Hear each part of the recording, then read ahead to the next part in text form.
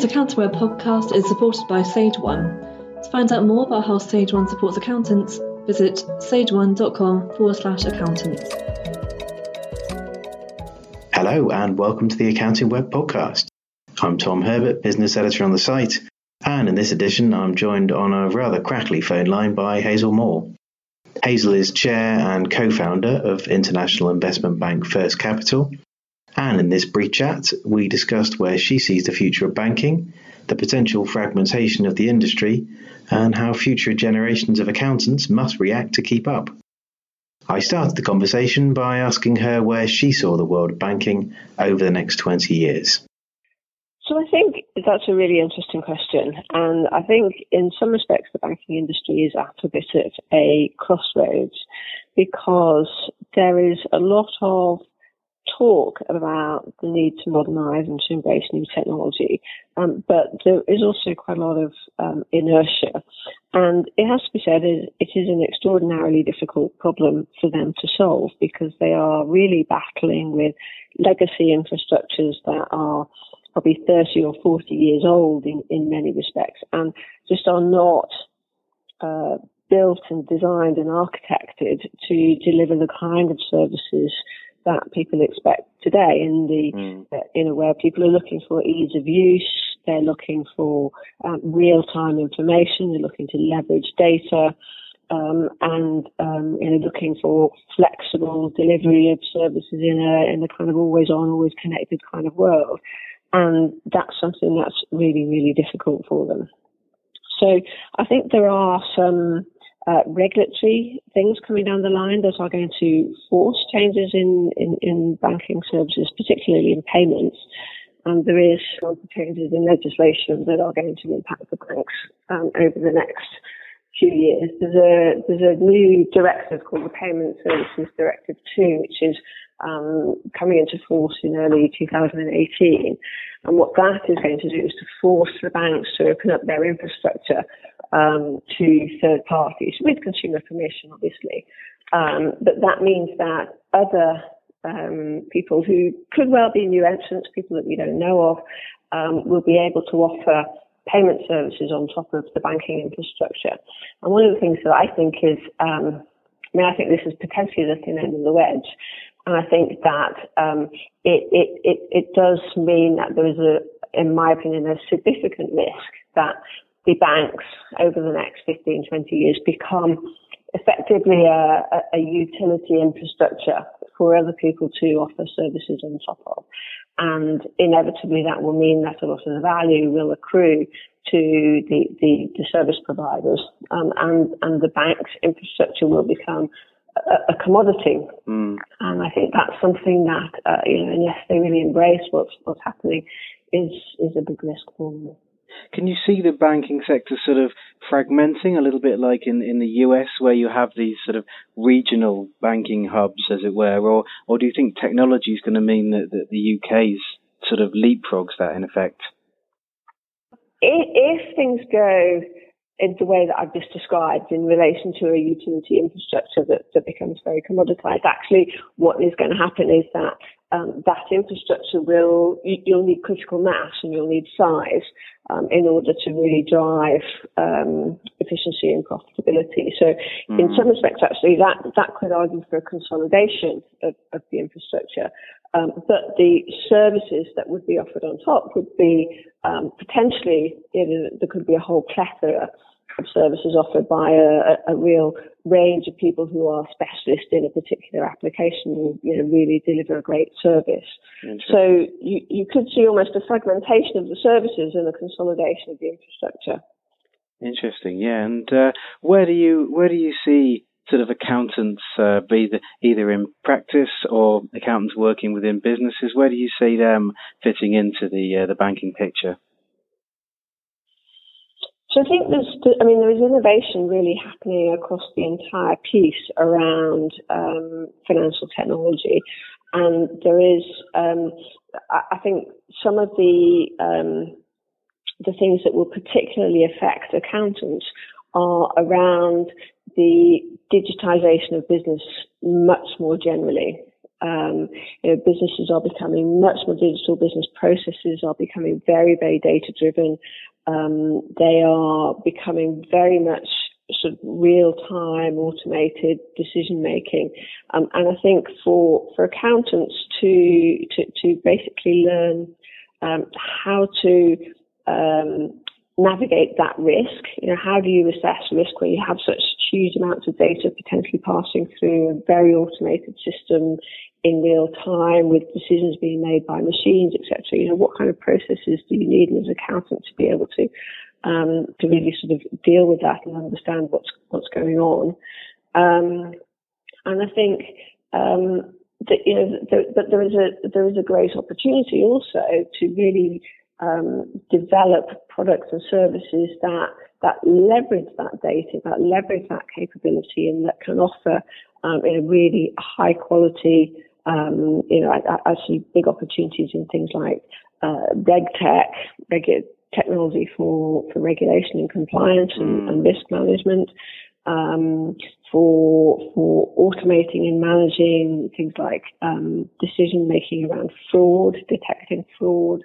And then clearly just in terms of how you gather data across the business and business units and business divisions that today often operate very much in silos. How do you bring all of that together to give a really clear, consistent view of what's happening across the business? To really sort of understand the overall health, and then the other aspects are things like sort of treasury management and payments and e-invoicing. I mean, there's a whole raft of new services and new opportunities that are opening up. In essence, the sort of skills you need as an accountant or finance professional may well change and become a bit more sort of technology focused. So there could be sort of tools that leverage this sort of data management you mentioned. So either being able to use them to sort of full capacity, or training your clients or sort of training your staff, as it were, to use them to get the best out of your information.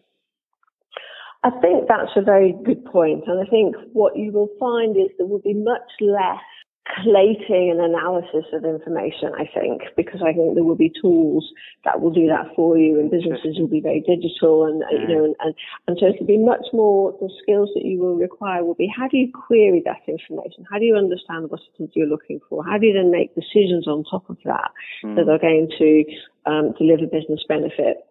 And so it becomes much more interpretative, if that's even a word, and much more around making forward-thinking business decisions based on what you can see is happening and what you know is going to happen next. How painful do you think this bank sort of reconciliation consolidation process, in terms of the technology, how painful is it going to be, do you think? Oh, I think it's for the banks, for the banking sector. I think it's going to be very, very difficult and very painful. And actually, I think that there is because they just have these. I mean, you saw the Royal Bank of Scotland thing around selling Williams and Glyn, and the reason why they really struggled to sell Williams and Glyn is all around the IT. And around how difficult it is to demerge the banks and to set them up with their own technology systems. And that's just one relatively small part of the bank. I think when you look more broadly across the whole system, you find those problems basically magnified 1,000-fold. And that's part of the opportunity for some of the new entrants who are basically building their infrastructure from the ground up to be digital first. Just as an example, there's an online bank that's relatively recently got a banking license in the UK called Monzo, and you can go online and you can open a bank account with Monzo completely online with verification of digital identity within a matter of minutes. Now, if you think about opening a bank account with a regular sort of high street bank, it's probably going to take you a week or 10 days to set up an appointment, and then you have to go there physically into the branch, and you've got to take paper documentation to verify your identity, etc. It's just And that's because that's how their processes are set up. So I think they do definitely run the risk of basically other people leapfrogging into a sort of a new set of services that is more fit for the 21st century. Yeah, you've mentioned there the sort of role of these neobanks or challenger banks, as it were. Do you see a future? I mean, you talked about things becoming more fragmented. To survive, do you think they're going to need to specialise? I think so there used to be this quite sort of antagonistic approach between the new fintech companies and the banks in some respects. The banks sort of said, "Oh, we don't need them. We're too big. We're too profitable. It's all just kind of they're operating around the edges. It's not going to fundamentally affect how we run our businesses." And if you go back sort of 2, 3, 4 years, they were fairly sniffy about fintech. And then what you had was these new companies starting to come in and offer very specific services. It's almost sort of death by 1,000 cuts. But some of these services are so large, actually, if you take it in the kind of the context of the financial services market, that you can actually build some very big, very profitable businesses, even on just one small part of what a bank does. Whether that's home insurance is probably relatively small for a bank, but actually is a big business. And the fintech companies were all sort of saying, "Oh, we can do it ourselves. We don't need the banks." But then they realised that actually they needed to raise vast amounts of money to build consumer brands, and the banks already have those brands. They already have the customers. So you have started to see more collaboration with banks realising that consumers are really adopting these services, and that's an opportunity for them, and they need to start to collaborate with companies in order to be able to offer these services, because they can't build them themselves. And then the fintech companies are realizing that actually by partnering with banks and leveraging the assets that they have, they can scale and get to market more quickly. So I think you are getting a much more cooperative, collaborative environment happening between banks and some of these new companies. But I think you will see, to answer your question specifically, I think you will see really some very significant businesses growing up that are specialising in a certain area and doing it really, really well. Fantastic. Oh, that was absolutely fascinating. Thank you, Hazel. I'm afraid we're out of time for today, but thank you very much for your time, Hazel. You're very welcome. Thanks to Hazel Moore there from First Capital, and thank you also to our sponsors Sage for their support for this podcast. You can listen again to the podcast on our website by visiting our SoundCloud page, or by subscribing to the podcast via iTunes, Acast, SoundCloud, or your podcasting app of choice.